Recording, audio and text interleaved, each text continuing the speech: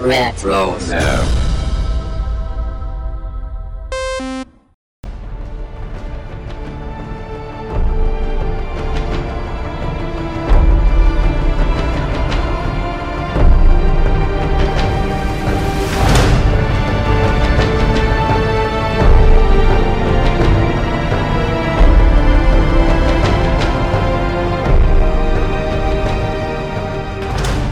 Welcome back, podcast listeners, to Previously on Lost. This is episode number 53, and there is a cost of living. And we're going to find out just what it costs to live today.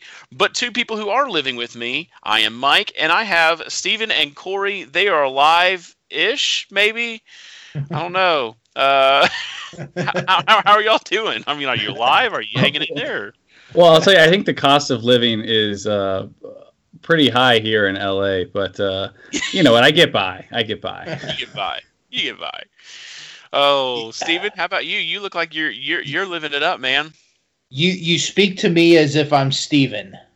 Dang it. That was good. Hope I didn't blow out the ears of anybody. Loved it. I loved it, man. Oh, how are you doing, bud? Doing good. How about yourself? Oh, we're hanging in there. We can't complain. So we get to talk about this episode, and we get to say goodbye to somebody in this episode. No! And, sorry, Sawyer. And, no, spoiler, no. But before we do that, here's what we want you to do. We want you to hit the pause on the podcast. If you've got a Twitter account or an Instagram or Facebook, you need to go out there, find us. We're on Twitter, at Lost Rewatch Pod. I'm at the DC Mike. Steven is where? At Lucky13 Steve. Corey is where? At Original Mav.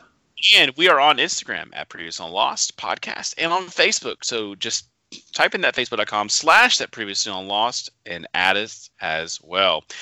And if you don't know what else we're on, we are a proud podcast on the RetroZap Network. So go to retrozap.com for all that good stuff. So with all the preliminaries out of the way, I think it's time on this episode we talk about the episode, the cost of living. Steven, bring us into this episode. All right. Episode 5 of Season 3. This one first aired November 1st, 2006. Directed by Jack Bender. Written by Allison Schnabner and Monica Owusu-Breen. Booyah. A delirious Echo wrestles with demons from his past, while Locke and some of the other castaways head back to the Pearl, hoping to find the computer that they can use to locate Jack, Kate, and Sawyer. Meanwhile, Jack doesn't know whom to trust when two of the others seem at odds with one another. Echo's flashbacks in this episode unusually follow the format of occurring immediately after the flashbacks from one of his previous centric episodes, the 23rd Psalm. Boom. Just some facts about this one. This was the final appearance of Mr. Echo in the series. I'm probably gonna try to say his name. Probably gonna butcher it, but Adewale Agbaje. This is his final appearance. He was meant to be an important part of the show, almost a yin to the yang of Locke, which would have been really interesting to see these two continue on with one another. However, it was there's a couple of rumors. One rumor that's I didn't put here in the notes that he left is because he didn't like the direction his character was going with the show, and he requested to be off. Another rumor was that he felt like he should have gotten paid more than he was getting paid for it. But the one that IMDb has is that he requested to be written off the show due to the death of his parents, which is possible too because that did happen. And he then returned to England and he took a break from acting for a while. Yeah, there was a little bit to that as well. That they're living and shooting on location in Hawaii, and I'm not sure what it's like if you're from England, or if you're from other areas in the United States or wherever it is. Like, I heard he had a little bit of island fever. What he just felt kind of trapped there, did not want to be there, and I especially. Yeah. Could guess if you're in mourning from your parents, that was a horrible accident, you'd want to kind of get out of there. And so that was part of it as well. I can't remember what it was, but he ends up going to not going back to acting. I think he did eventually, but he made some sort of feature film that he directed, and I can't remember the details of it right now, but that was like the next thing that he did sometime after the passing of his parents. So it's just a really tragic, unfortunate thing, and of course we love him on the show, and we wish he could have continued being on there, and it kind of sucks to have him just like abruptly written off the show, because it is so abrupt. We get him in we had him in that one in the previous episode, right? Or the Locke episode, and he's basically been asleep all season.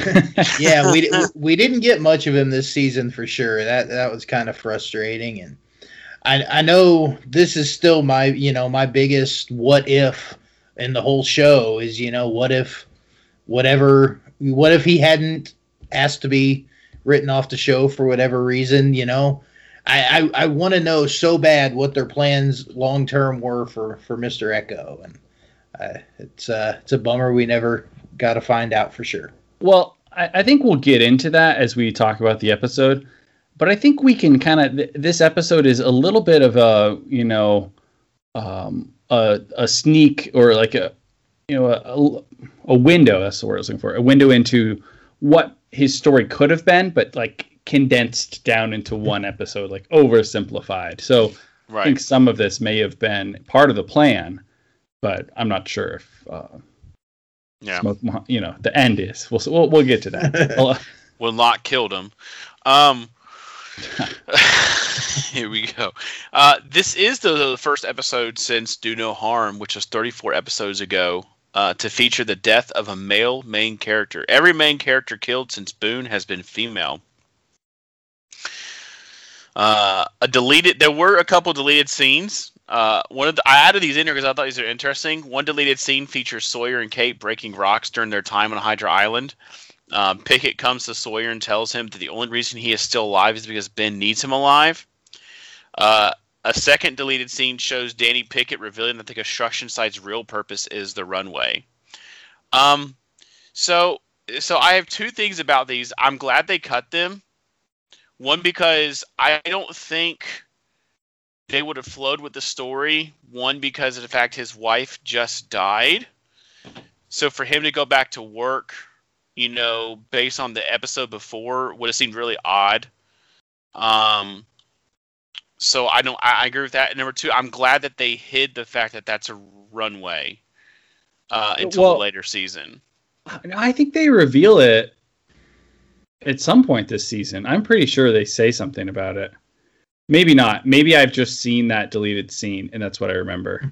Because I used to have the DVD, so I watched all the deleted scenes. So that might have been what I remember. But I know that one of the deleted ones. Yeah, I know that I knew it was a runway when this season came out, because I had seen it somewhere. But it might have been just seeing the deleted scene.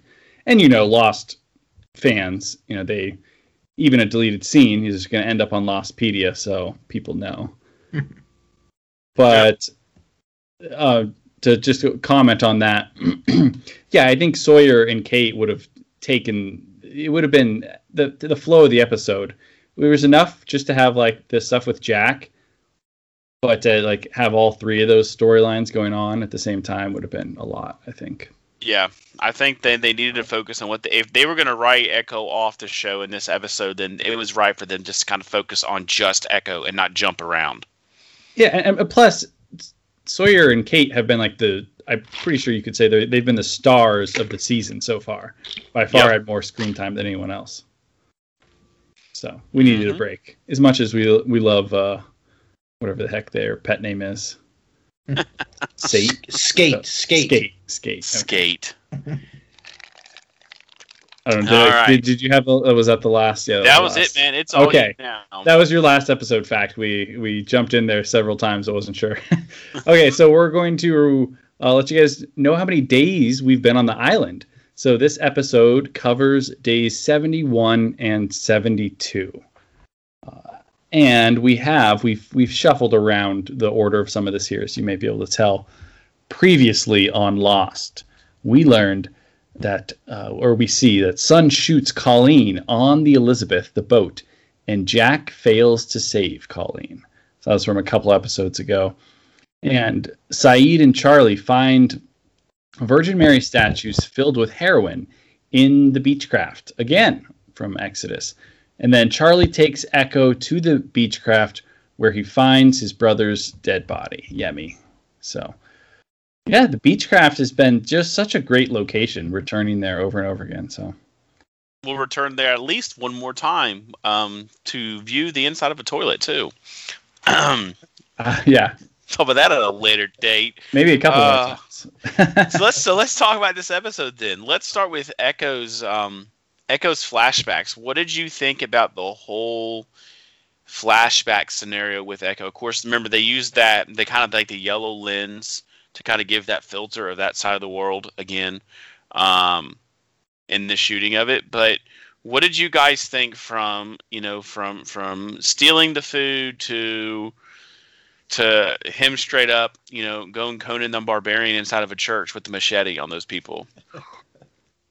Well, anytime Mr. Echo's flashbacks, just to me, they're almost like movie quality. Like, to me, it seems like an Academy Award winning movie every time, kind of condensed into a few scenes.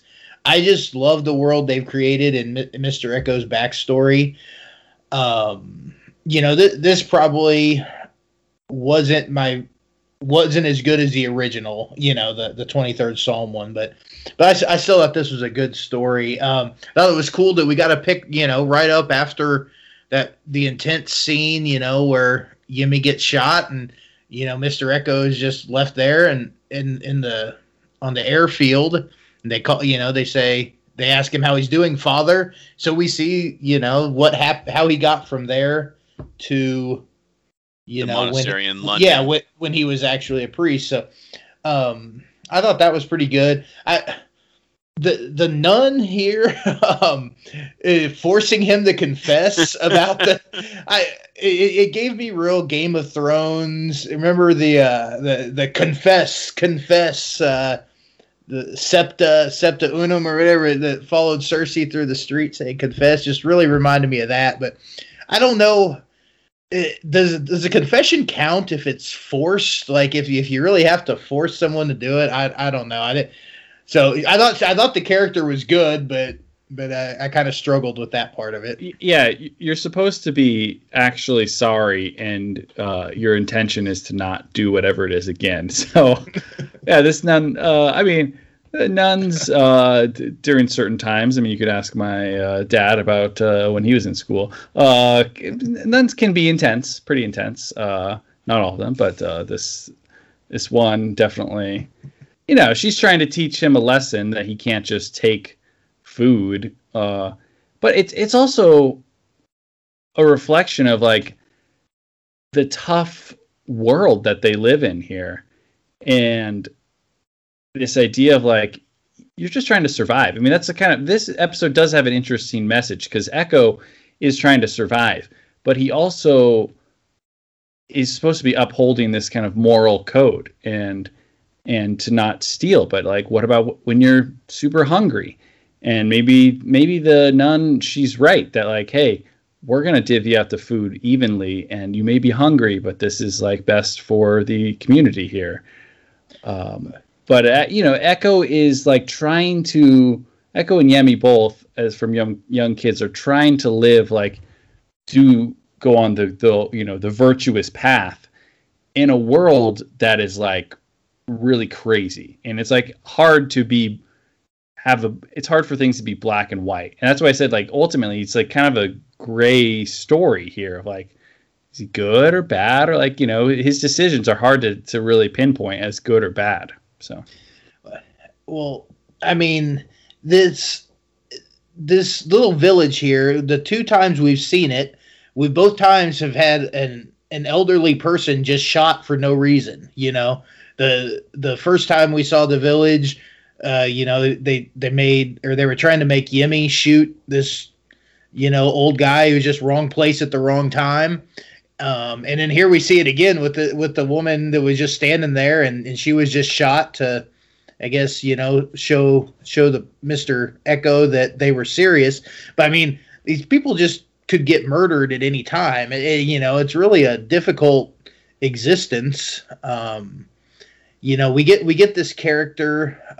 I forget her name, but the one who works at the clinic with the vaccines, and you can kind of, she's making the most of the situation where she's just kind of accepted that, hey, at least we're getting some of the vaccine. We may be losing 80% of this vaccine, but at least we're getting something. She's trying to make the best out of a bad situation here. And just really a tough life that these people are living.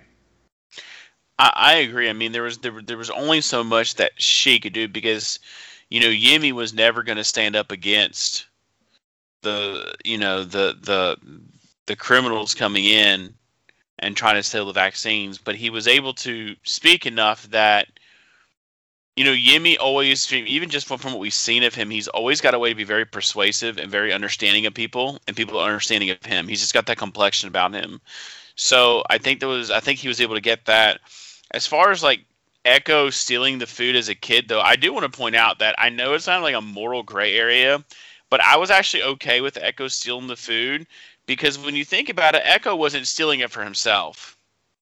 He was looking after a family. His younger brother was hungry, and I like the way he was willing to take that punishment and deal with that with that confession for his younger brother. So I think that was very good. I'm not okay. I'm not good with stealing. I'm not okay with people stealing anything. But I think there's a time and a place for everything. And to me, I don't know. It didn't look like that was the shed they used to store like all the food for the village, though. It looked like, I don't know, maybe it was leftovers. I really don't know. Well, I was gonna say, to be clear, the stuff that I was saying was more morally gray. Is some of the violence and some of the other things Echo's done, not necessarily stealing, graham crackers. That's like I totally understand that. I don't think that was necessarily a bad thing. And we see Mr. Echo consistently do this for Yemi. He shot the guy in the 23rd Psalm, just to protect his brother from having to do it. I remember pointing out when he was playing soccer, he was the biggest kid on the field and, could have kind of done whatever he wanted. And he spent all his effort, trying to set his brother up to score. He really looked after his brother. It's kind of I don't know if it's a trope in movies and shows where you're, stealing food for your starving son. Well, this is kind of we don't really know much about their parents, but he's definitely kind of, I don't know, a fatherly or an older sibling, kind of looking out for Yemi. And we see it over and over in his actions, which, kind of makes the end of everything so tragic. And also remember, in the beginning of Batman Begins, Batman himself steals food, so. True. The first time I stole. And the Greatest Showman too. Yeah, so I think he says it's like the first time I stole, so I didn't go hungry. I started to, confuse what is the line between right and wrong. But, yeah. I mean, Echo does. He has some physical skills similar to Batman in this. 100%. But to get back into that. Echo basically comes back, which I did like that they take us from, the truck there with the soldiers and stuff. He comes back and he's now kind of, I don't know if he's in charge, but the priests definitely have this authority there in the village, and it is kind of odd that they don't recognize him, as the gangster guy that was there not that long ago, whatever his title. I don't know, what was he a militia person? I don't really know what you call what he was doing before. I don't know, but I do agree with you. I'm not sure, but I do agree with you. I don't see how they don't recognize him. Of course, I felt the same way too with the other criminals that showed up, because if he's supposed to be this big guy in that area that everybody knows, how does nobody know how does nobody know who he is? It is very awkward. I guess he mildly changed his hair and took off not wearing the vest anymore. He's wearing the priest outfit. But hey, Superman throws on a pair of glasses and nobody can recognize him. Why can't Mr. Echo throw on a priest outfit? Yeah, maybe he really tried to only talk with Echo or with Yemi and a few other people, so maybe he didn't see a lot of the other people in the village. But so he learns about the whole deal. We talked about the 80% is supposed to go to the the militia, and one thing you could miss in there is that this woman says that, hey, Yemi, before we got 0%, they would take all of it, and Yemi negotiated us to get 20%. And this is, Echo, to him, he says that's not right. And so, Echo has an interesting balance between, what is, right and wrong versus, what is the unfortunate reality of the world that they're living in. And, I don't know what the end result is after he leaves, but I don't know if it's good. So he tried to make things better, but we'll see. She says, hey, these guys are just going to be replaced by other people. It doesn't matter that you killed them. So before we get to that, basically, he talks to this other guy about selling the vaccine. To me, this is all, he's just setting a trap, right? Is that what he's doing? He's trying to lure them in by setting up kind of a false thing that he's going to sell all of it. See, I don't think it was a trap. I think he genuinely was going to try to sell it and maybe give that money to the people in the village, because I don't think he was expecting them to show up at the church. I think he was just trying to sell it before they even knew what happened. I don't know if he was actually, he could have been playing the long game and knowing that when he tried to sell it, that they would have showed up at the church. I don't know. Do you think it was a trap? Well, that's not at first. I was like, I don't get why he's doing this. And then when they showed up, I took it as he intended, put the word out that we're selling this on the black market, and it would get back to those guys. And so they'd come and be like, hey, I heard you're trying to sell this vaccine. I sell the vaccine, not you. This is just if we're talking Breaking Bad, if someone tries to sell their drugs in the same region, you've seen that in the show, people here, you can't just do that when you have these militias. They were already going to come back, though. They already said they'd be back on Friday to get the vaccine. So I'm not sure what he would be accomplishing by that trap, and they were going to come back anyway. So, I always got the impression, I kind of feel like maybe there should have been a scene or a line here explaining it if he was trying to sell this to give the money to the clinic or whatever, if he had good intentions here, or if he was just kind of falling back into his old, drug warlord day, kind of patterns. So I kind of feel like they didn't really spell that one out for us, as far as what his, real end goal was here. Yeah, maybe it's left to be interpreted. So, if anybody listening has a better interpretation of that, let us know if you think that it's super clear that it was something else that we're missing, or one of things that we've said.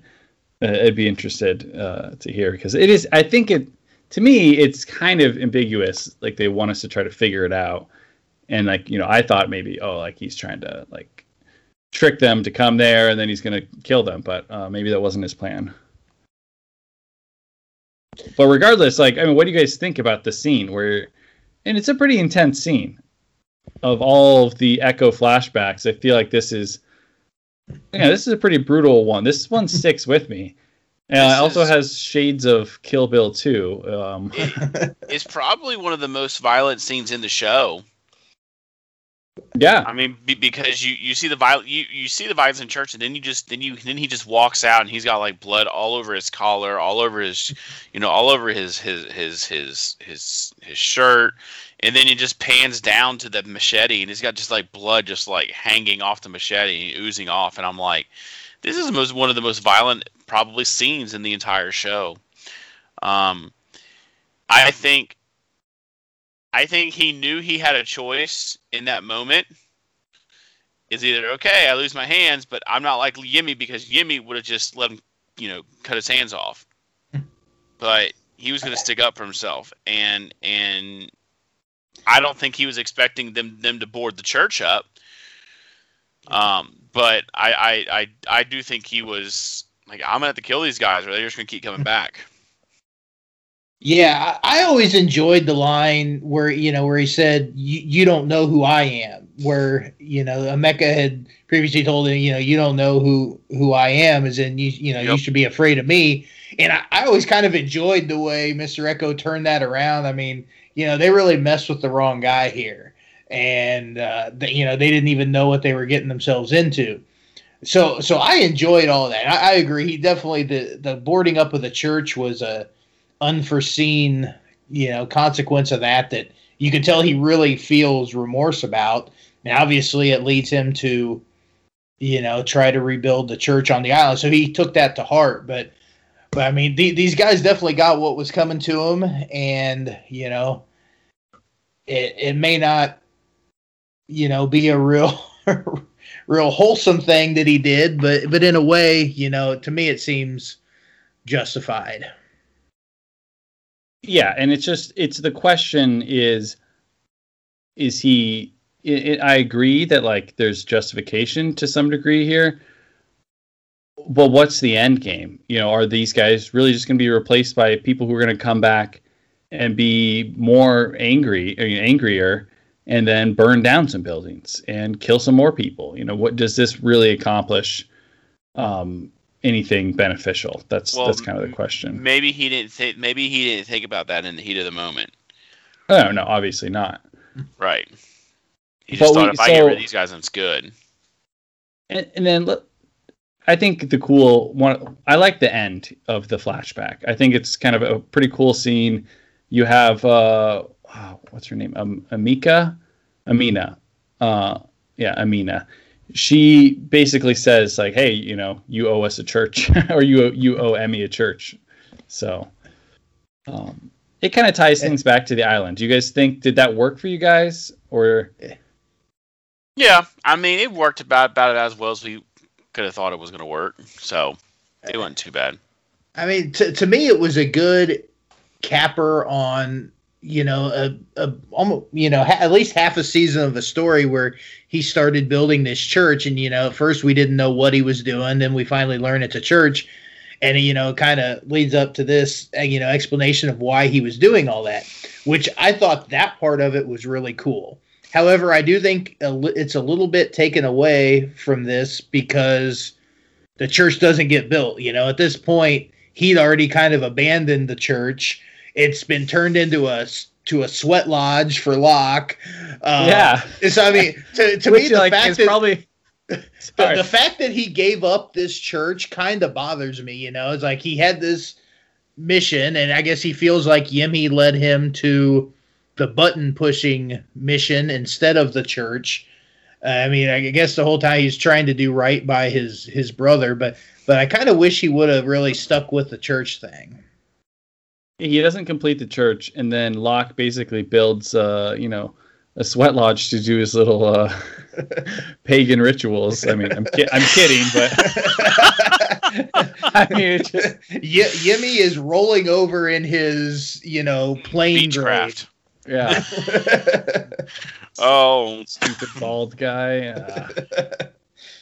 But yeah, this is the last time we see an Echo flashback, and for the ones that we got, they were pretty good. Again, I'm kind of like you, Steven. I wish we could have got more of the flashbacks of Echo. I would have really liked to see where he came from. I would have liked to have seen more of what he did maybe in London, maybe when he got to London, because the last time we got was, the first one was where he was in London, then he had to go to Australia to check out the miracle, and this one he's really it's all about where he grew up.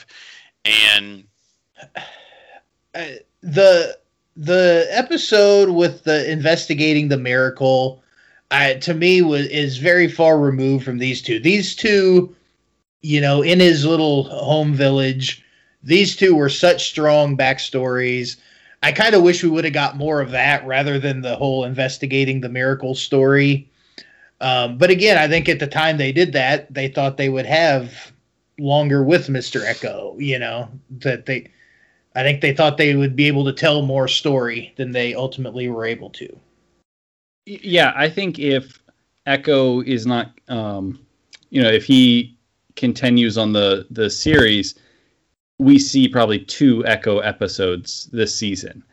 And I think this story here with the village and the church, I mean, maybe this gets extended where this storyline might have been compressed a little bit for one episode where some of this could have been, spread out to where he doesn't. Because basically at the end of this episode, he's heading out of town to go to London, right? Pretty much. Yeah. Pretty close to that. And it probably would have been, like, to me, one of the more interesting backstories if we would have gotten of him would have been, I want to know what happened between his time when he was taken by the criminals as a young kid, when he shot the guy, to when we see him next in the first Echo backstory episode where he becomes like this war. Like, what happened in that time as he grew up as a teenager and a young guy? Like, what?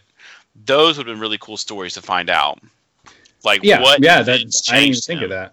There's a lot in there, and I think it's should be mentioned that there's some similarities, not just because it's like a desert community and they use that same filter probably, but there is some similarities to this and some of Saeed's flashback that we get, I believe, in season 5, with the whole kind of you're a killer and you can't like escape that, whatever fate.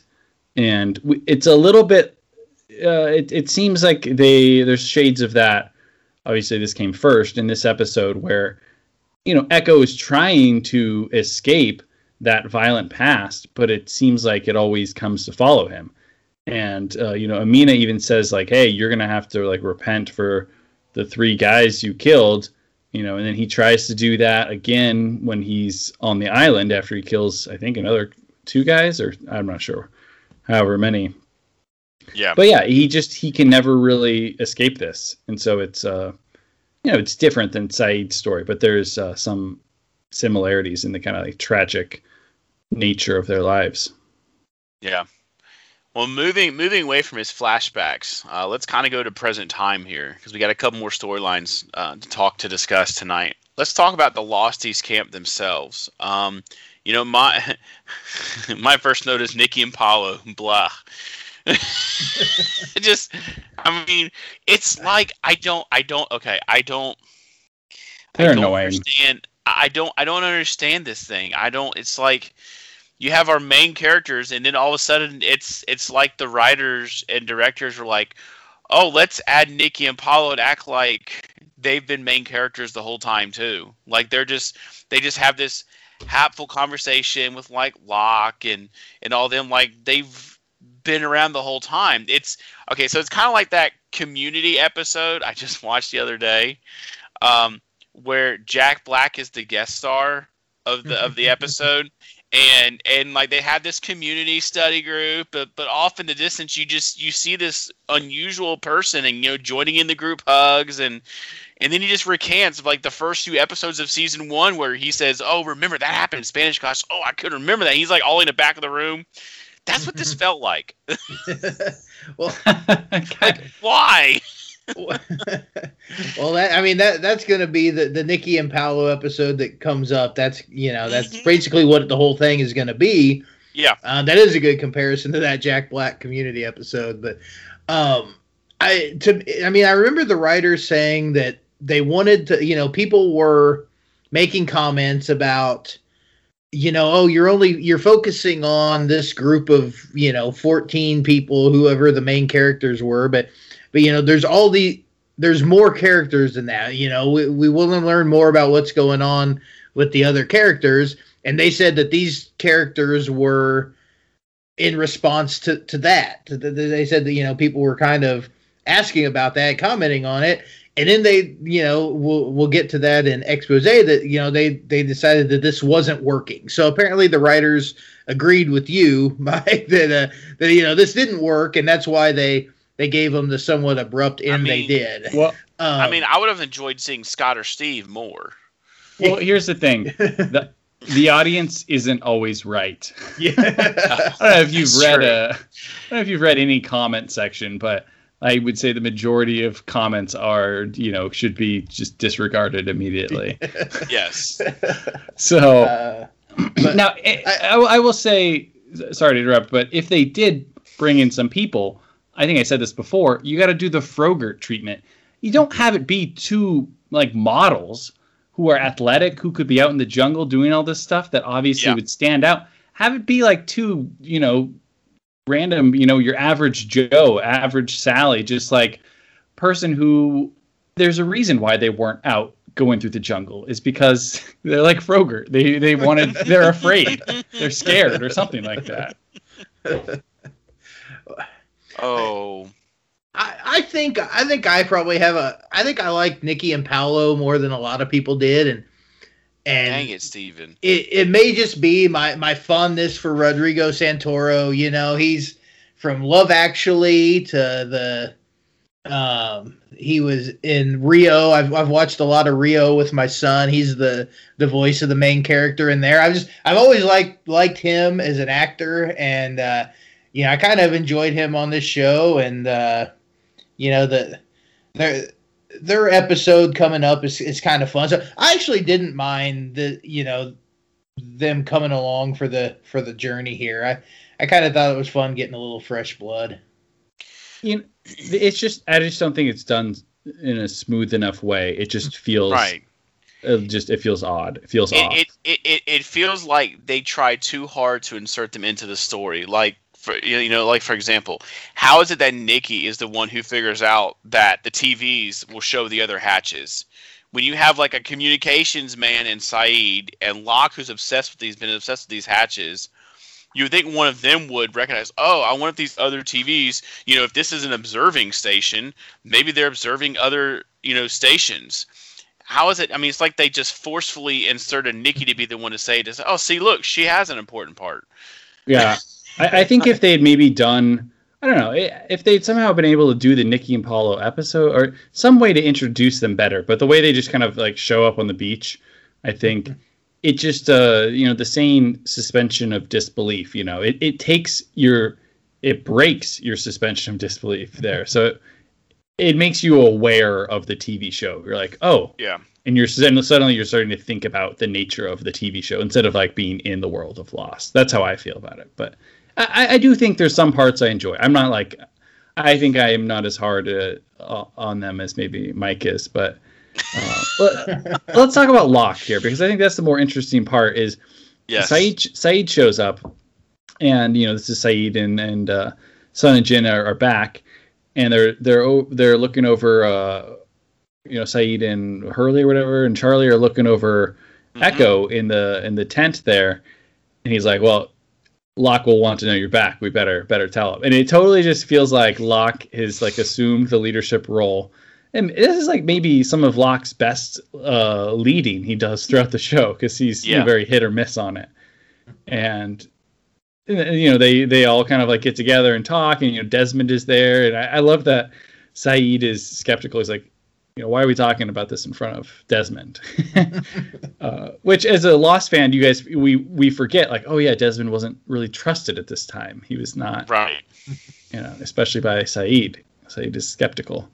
Yeah. And then Locke. Of course, this is like a very Locke. This is like Locke politics here. Two birds with one stone. We're going to save the guy who's dying, but we're also going to do my little mission at the same time. it was funny too, because he's standing at the platform and he says stuff like, or he's standing at the food pantry, and I know you had this here on your notes as well, where he said, does anybody want to volunteer to go with me on this thing? And everybody's just kind of looking around like, do we? And he's like, well, what's going on? Well, Jack never asked anybody if they wanted to go all along. and then what did he say, or Steven? I'm not Jack. Does he say it's a free island? Free island, do whatever you want. Which I don't know if Jack would agree that it feels like a free island right now. No, not that free. But I mean, I thought it was good. So they get their merry band, the merry crew together. Locke, Saeed, Nikki, Paulo, Charlie. They all start. Well, and there was a great line in here. I think, is it Desmond who's asking him, like, why are we not gonna save your friend? Why are we also doing that? And he's like, oh, it's the same place.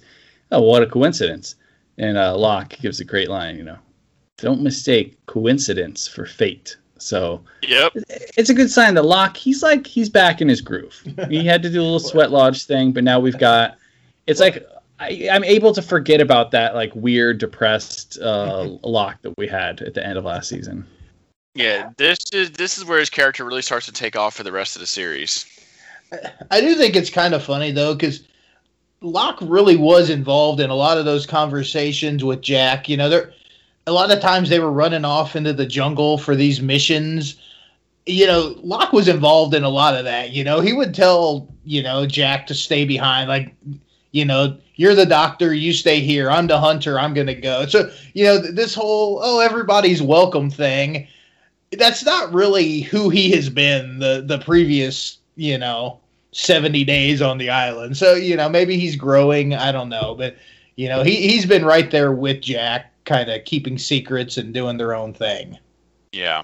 Well, again, I mean, I was kind of kidding, but Locke, when he's a leader here, and next season when he's going to be a leader of his own camp, he really does kind of play the political game of like, let me get the people on my side by giving them like choices and giving them this seeming like freedom, like, hey, you can leave whenever you want. Like, he does these things, but he does pick up a little bit of Ben too, where he's kind of deceiving people at the same time with his leadership. So it's interesting. We'll get into more of that as the next couple seasons. But Echo. Should we just skip ahead to when like they stumble upon Echo? Well, yes. I do want to go back real quick and just ask a question. So the scene we talked about where Mr. Echo was in the tent, and then the tent catches on fire. Yemi, comes to see him and says, or I forget exactly what he said. Basically he goes to find Yemi because Yemi came to him in the tent, but then the tent sets on fire. And did Man in Black Yemi set the fire here? What do we think was happening? How did this fire start? Ryan started the fire. Right. It's always been burning since the world's been turning. Fire guy. Oh, I don't know how. I don't know who started the fire. My suspicion on who started the fire. I don't think it could have been the Man in Black because I think they would have heard him there. I don't know. I almost think it could have been Echo. I think he started the fire. I think he started the fire so they would pull him out so he could get away. Without any, in all the commotion. I think it could have been Echo. What do you guys think? I don't know. I just I couldn't figure that out. That's why I threw that in here. Yeah, honestly, I have no idea. I was trying to look it up. That's why I was silent there. I don't know. Again, if anybody does know or you think, you just have a theory on it, let us know. I think the best theory is, was it Man in Black? I mean, that's just like the go-to theory for anything, which is, good and bad. It's an explanation, but it's also sometimes a boring explanation. So I will say, though, I am impressed at how our Losties have gotten great at putting out fires with sand. Like there's been so many fires on the beach that they're just old pros at putting out these fires that pop up. It happens all the time between the rafts and the yeah, and then Charlie and Sawyer's little fire, right? Yeah, there's constantly fires, and they're just getting great at just throwing sand and putting them out. They got a whole little kind of a bucket brigade thing going on there. Oh, what else do y'all? Well, so go there's ahead. a scene where like Echo is like stumbling through like the stream or whatever, and we see the reflection of the smoke monster. I mean, we kind of buried the lead here.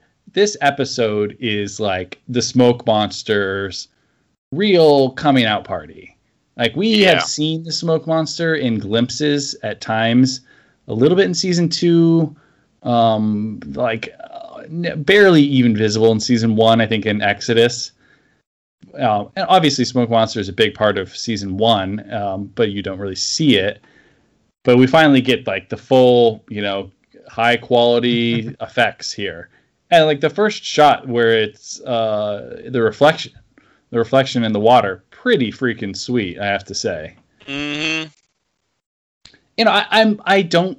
I get bummed about parts of this episode because I think this is Echo's last, stand on the island, and he's like stumbling, he's like just seems completely out of it, and it doesn't seem like the Echo character that we, have grown to love. He's not himself, so that's kind of sucks. He's probably dehydrated and not really, he went through the hatch blast, and then he was dragged off into a cave by a polar bear. So he's had a rough couple days.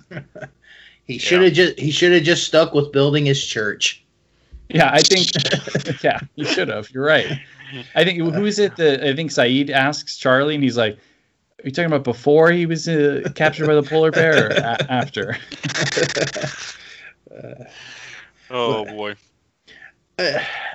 Now I did enjoy the smoke monster conversation with Echo and Locke about what they saw. When they saw the smoke, where Locke says he saw a bright light, it was beautiful, and Mr. Echo said, "That is not what I saw." So, I love that. Okay, so 2 things then about this. Number 1, the reason John Locke could have saw the bright lights because when the Man in Black, possessed him back in season 1, and he saw the white light, his eyes were finally open to the truth of what was going on. It could have been number 1, or number 2, he could have saw Jacob. That's a theory I've had too. Is that maybe it wasn't the smoke monster John Locke saw, but maybe it was Jacob, and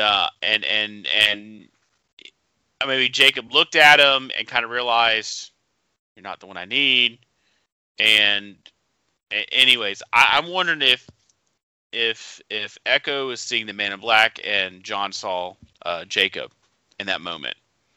So is Jacob just like Jesus now? He's just like. I mean, here's the thing. We don't know really much about Jacob's powers though.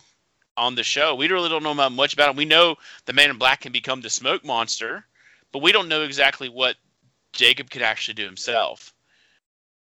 So it's just a thought. No, it's a reasonable thought. It has always been kind of a confusing thing, and they very clearly bring it back up several times to show like, hey, it wasn't a mistake or whatever. But the fact that it was a bright light, and then later it's not a bright light. My understanding was that the smoke monster was like doing its thing where it's like reading the person. Yeah. And maybe the smoke monster wasn't completely like, it just like partially came out of whatever. And it was just like all Locke saw was like this bright light that kind of like consumed him. Like when the smoke monster does its, I guess, judgment or whatever you want to call it for Ben later on. And he kind of does it in this episode with Echo, when you see like the bright light and all the little images going around, which I have to say, when the smoke monster flashes its like memories and its images, that is another thing that kind of like takes me out of it, because you're like the smoke monster shows these images that just happen to be the same. It's like camera angles from Lost. I don't know. You know what I'm saying? Yeah. But like it's it is what it is. It's a TV show. It's not exactly gonna be. What did y'all think about him taking over Yemi's body? Well, okay. I just want to bring up this like right before we talk about that. I don't know. Locke gets like the knife put up against his neck by Echo when he says, "Are you looking for Yemi?" That was intense, right? Yeah. Seemed like a bit of an overreaction from Echo. Well, he was delirious. And he was fighting some things off in his mind at the time. So he's a little out. He's a little off that on that moment. But yeah, it escalated very quickly, boys and girls. All right, note to self: don't mention Mr. Echo's brother. Let's say Yemi. Let's not say Yemi. But to your question, Mike, I mean, I love the stuff with Yemi. And I think we were wondering, Echo looks for Yemi's body, and it's not there.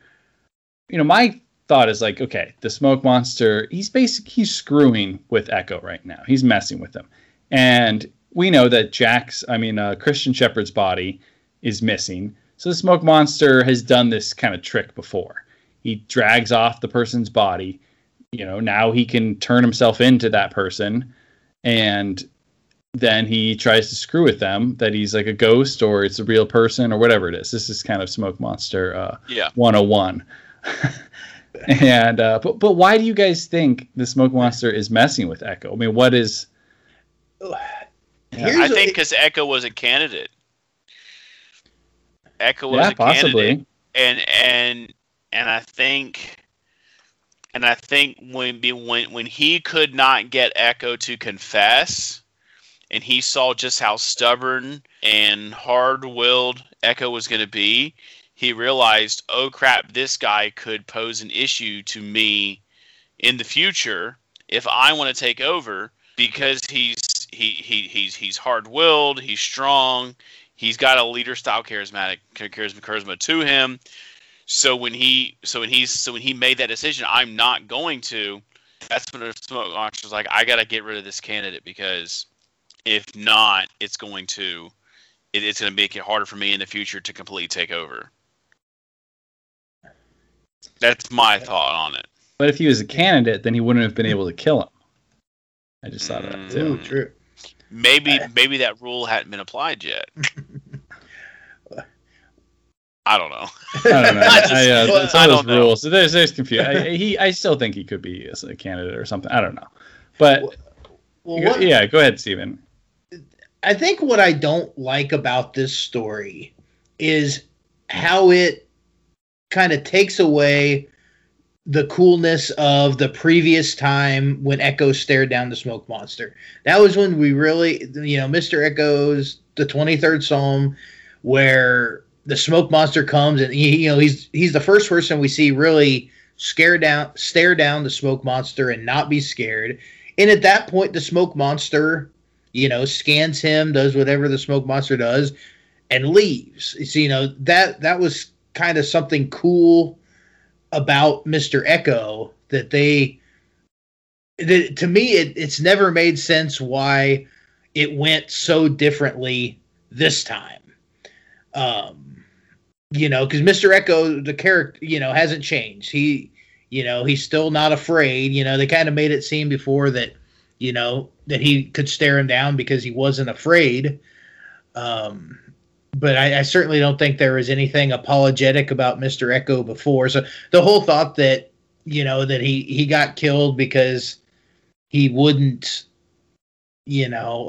apologize for what he did. It never made sense to me from the smoke monster perspective. Like, I love his little speech that he gave to Yemi, and I love Mr. Echo in this moment, but it never made sense to me why the smoke monster reacted this way this time compared to last time. Yeah, well, I don't know if you saw, I put these notes at the bottom. According to Google, Echo was killed by the monster because he failed to atone for and admit his past sins. Unlike Ben Linus in season 5, I believe, Echo refused to admit fault and the responsibility for his sins here. So having judged Echo guilty, the monster killed him. This is the court of the smoke monster. So I guess the Man in Black states at one point his belief that all humans are sinful and corruptible. The Man in Black has a pretty harsh view of humanity.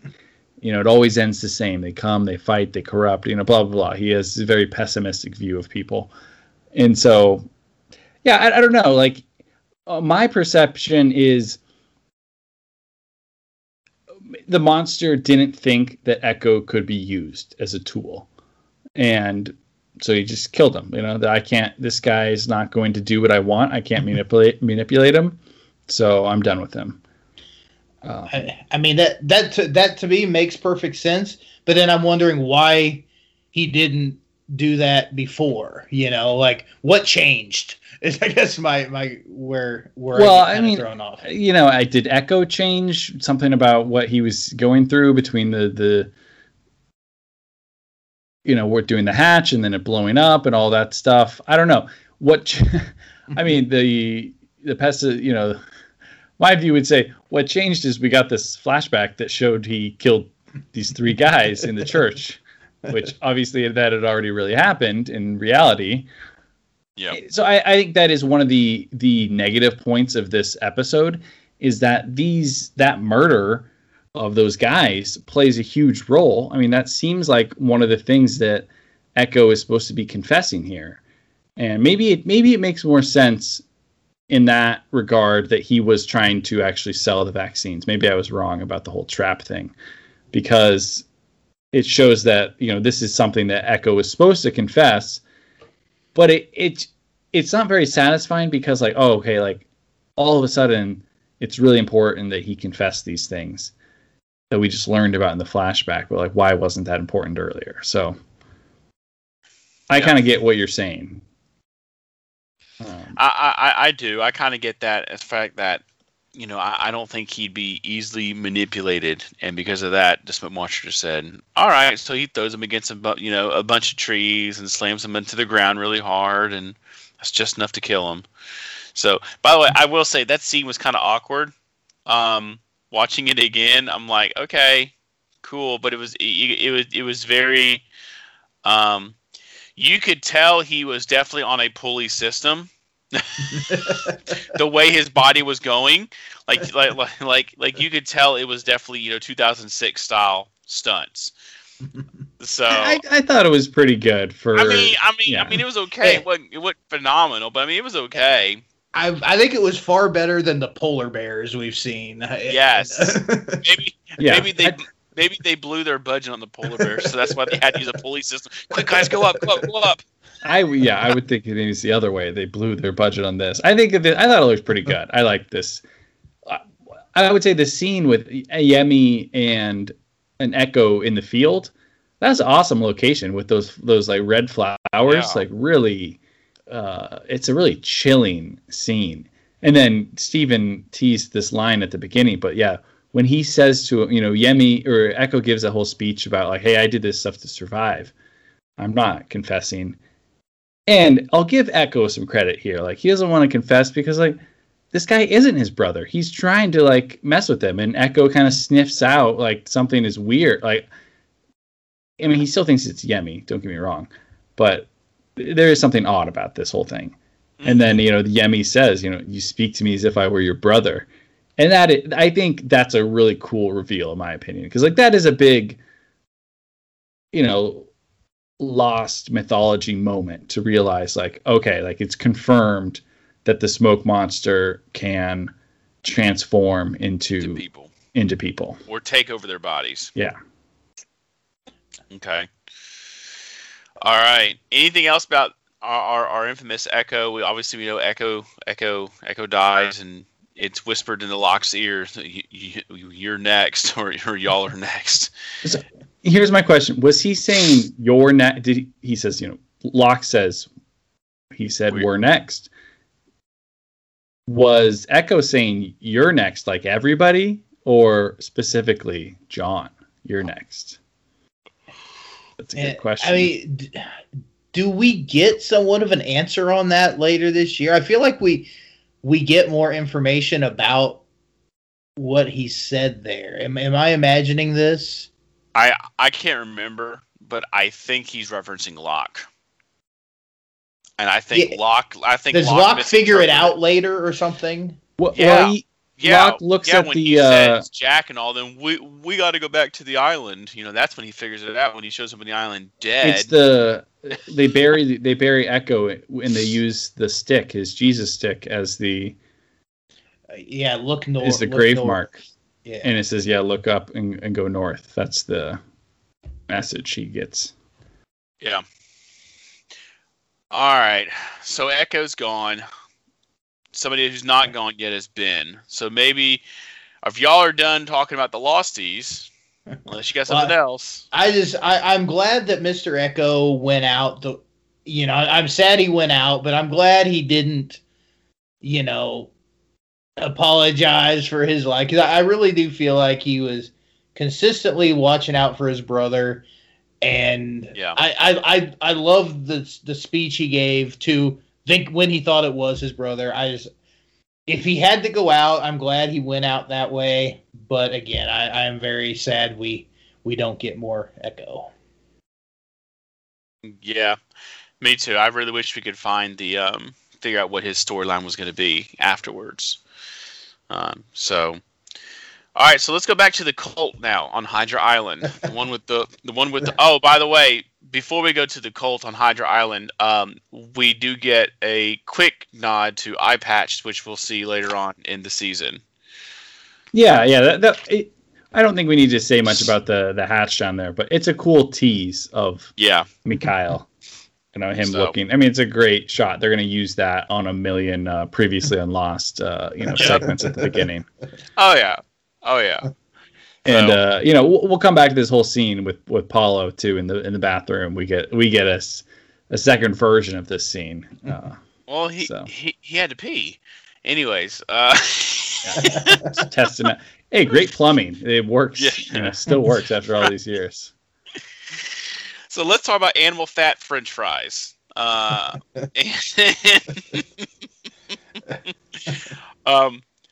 love the way that when Ben brings in the white cultish kind of a robe to Jack, he's kind of flips the tables on Ben, and you can tell Ben is you could tell it knocks him off like his center, like you could tell it completely catches Ben off guard when he flips the tables over on him and says, "Hey, cool. If that's not your tumor, hey, that's cool." I mean, he just. I mean, he completely straight Ben Linus manipulates Ben himself, and I thought it was really good start. Yeah, it's great to see how Jack has really gotten his bearings here now, coming from where he was in episode 1. He's positioned himself pretty well, so it's good. And because later on in another scene on Hydra Island, we get this comment from Ben. He goes back in to talk to Jack, and he says, "We had such a good plan to break you, and then it just got all screwed up when you saw my X-rays." And Jack at that moment never said it was Ben's. And then Juliet says, or Jack said to Juliet, "Why did you?" Not Jack, but Ben said to Juliet, "Why did you tell him that those were my X-rays?" She said, "I didn't, but apparently you did." So it was a great 1-2 punch there. I love Elizabeth Mitchell. I think she's an amazing actress on the show. I love her character. I think she was perfect for this part. Well, I mean, this definitely was playing into the whole, you still just didn't know what side she was on, You kept getting indications that maybe she was on Jack's side, But then, you're still wondering, is this just her playing him? So I think she plays a very good, kind of ambiguous motivation type thing that, even when she has her little video at the end, you're still wondering, like, is this a trick or is this legit? And Jack's obviously wondering that too. Yeah, I'm not even sure, to trust her. Watching this, it does seem like you can't trust her. Like she may be trying to trick. Like it seems like, oh, this could be Ben told her to do this, but I don't think that's the case, right? She does this on her own, but it's just really hard to tell, what she's, whose side she's on. I think she genuinely wants out. I really do, because and I go back to her to the flashback before the plane landed. Right there at the in the others cabins and camp and stuff like that, and she's just she's weeping because she wants out. I think she just wants out of this place and she can't leave, and Ben won't let her leave. And I think she wants out. I think they genuinely want a change. Of course, now this whole theory of mine of her actually wanting out is definitely going to come to a head here in a couple episodes when Ben is actually under the knife, and you see the fight between Juliet and Jack flare up near the operating table. That one's going to be interesting. So the show does a really good job at making you think you know the answer, then making you doubt the answer, change your answer, and then doubt it again and come back to your original answer. They do a really good job, especially with Jack and Juliet and Ben. Okay, but let's talk about the most important part. I agree with what you're saying there. It's really they make her so hard to read, but yes. What's with these robes? Do we see these ever again? No. Honestly, they wasn't as bad as they were in my memory. I just thought they were like, oh yeah, I remember the stupid like robes they wear, and then it never. Did we maybe see them again in the Lost in Translation episode, Jack's tattoo episode? Maybe not. I think this is it, just for this funeral. Yeah, but it is weird. Like they make this seem like this is part of the others, like kind of culture, and I don't know. It kind of looks like what Jacob wears in his regular. So is this supposed to be like a Jacob costume? It's his nightgown. They're like, this is a homage to Jacob. They're like wearing his jersey. That's funny. Well, I feel like even in the episode you're talking about too, The Stranger in the Strange Land with Jack. Oh, that's what I meant. Yeah. With they had the whole like kind of trial of Juliet. We're getting ahead of ourselves here, but like I feel like they set up a lot of interesting kind of weird stuff about the others that once they decided on the end date of the show, they kind of dropped a lot of this. So I really feel like they set up a lot of kind of interesting things about the others that they really, never followed through on. Because they didn't know how long they were going to be kind of telling this story, and then once they kind of got an end point, they kind of dropped some. So like I don't feel like we ever got any more about this kind of way they did funerals and stuff, which is interesting. It did make me think, because we're kind of seeing another dead body perhaps being used by the Men in Black. Do you think that's why they burned the bodies out to sea is because probably. I mean, how much do they know about that? Who makes these decisions? Was it always this way for funerals, or was that a Dharma Initiatives thing? Was that an others thing? Like, I think it was a Jacob thing. I think Jacob said, hey, this is what you got to do, and this is why, when Jacob was just trying to make it so the Man in Black could not possess them. And so this is what you do to get him to not possess them. And you got to think, the others, honestly, I thought this was not going to hold up very well. It was kind of like, meh to me. It was fine. But when you think about what we learned about the others, I think, they speak Latin. I know that is like a thing. And Jacob and the Man in Black. I mean, there's some that seems like some sort of kind of like Latin esque background there. I don't know where they're supposed to be from, but I know the other people who crashed there are Romans originally. So, there's like really old cultures there that have like been there for a long time. And so you could see some weird, not weird, but like some, traditions, like these kind of, strange, I guess kind of weird traditions that have built up over, hundreds of years through the others.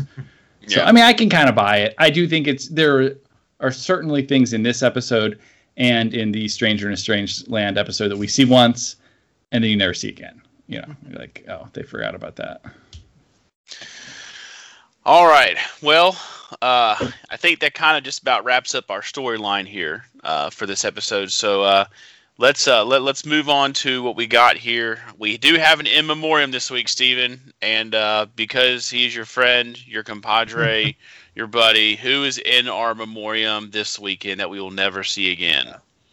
Oh, R.I.P. Mr. Echo. We barely knew ye.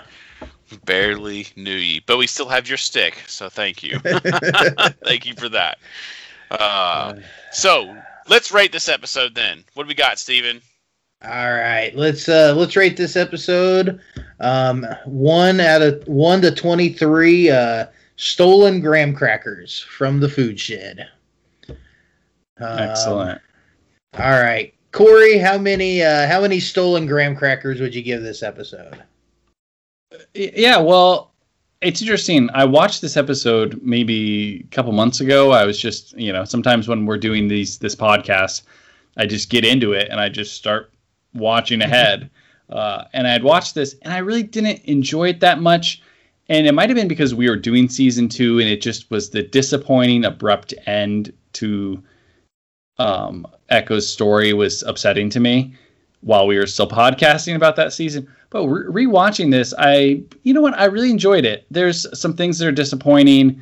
I talked about some of the storytelling stuff that I didn't like. It kind of felt just like, let's put this all to an end here. But, I'm going to give it a 19 out of 23 stolen graham crackers from the food shed.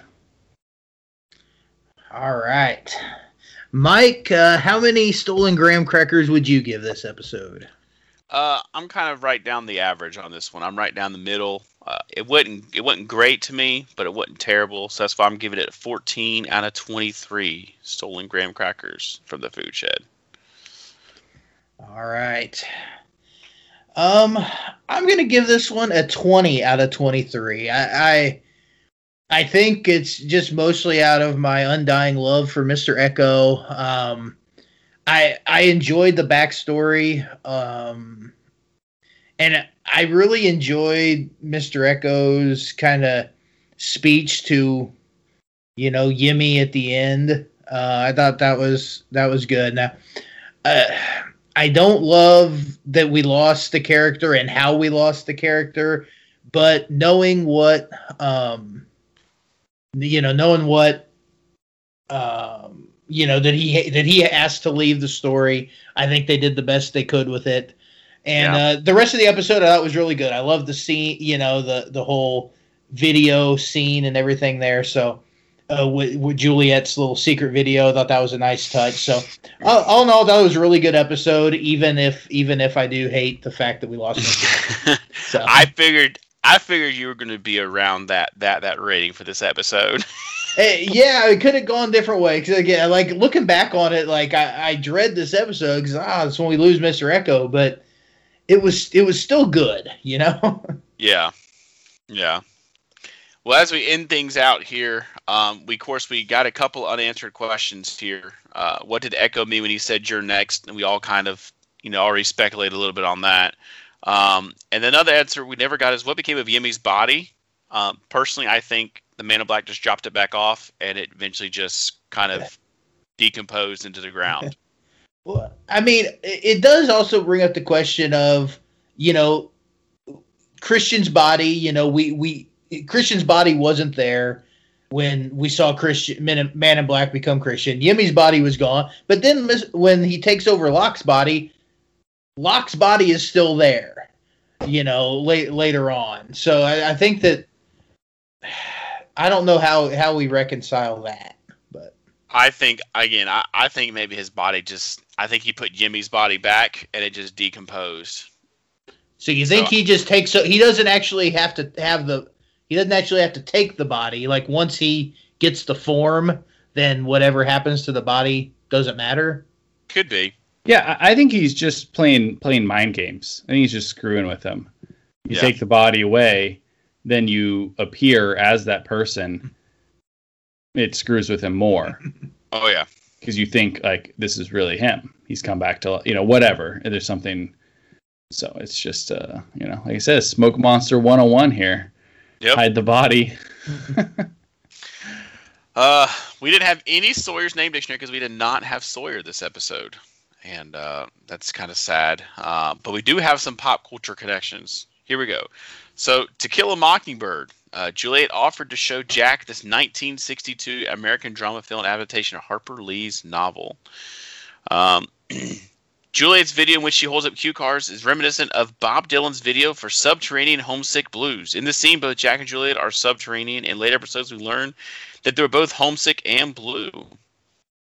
I Wonder is a song played at Colleen's funeral. It was performed by Brenda Lee. Here's your answer for some white robes there, Corey. The others wear white robes to the funeral, which follows tradition of Hindu funeral practices. In many Asian cultures, white is the funeral color. Adopting this characteristically Eastern practice would be keeping with the other motifs associated with the Dharma initiative. So I was completely wrong about the Romans or whatever the heck I thought. Oh, definitely the Hindus. Psalm 23, Echo starts reciting Psalm 23 before the smoke monster attacks him. And Echo Lagos, this 2001 song performed by Femi Kuti, is playing on the radio during Echo's black market vaccine deal with the trader at a bar in Nigeria. Lagos, Nigeria's largest city, was formerly known as Echo. There we go. It was an echo of Echo. All right. Well, we've kind of buried what was a lot of season 2 stuff we discussed. All those characters that came, everybody except Bernard is pretty much dead, unfortunately, the Tailies. So that's sad. So rest in peace, Echo. It was really enjoyable. We had you, but now we move on to other things, and we've got I Do next, which is a Cade episode, and I think it might be bold, but I think this could be the best Cade episode. Ooh. Hot take. In my memory, it is. I might be wrong. I'm probably going to eat those words next time we talk, so we'll see. Ooh, that is a hot take. I'll give you another hot take to lead the listeners thinking. Unpopular opinion, Age of Ultron is much better than the first Avengers movie. Oh, I don't want to say it's better, but I do think it's underrated. So it is definitely referenced more in the MCU than the original Avengers movie. It has more implications for the entire MCU. Just saying.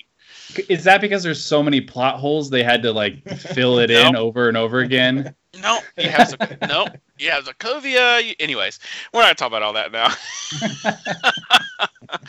Oh, anyways, yep. Look forward to I Do next time on Previously on Lost, and y'all check us out on Twitter. It's been great. It's been real. But we are going to close down the Beechcraft for another episode, and we'll be back next time here, Previously on Lost. And take care and goodbye, everybody. All right, see you later. Have a good one.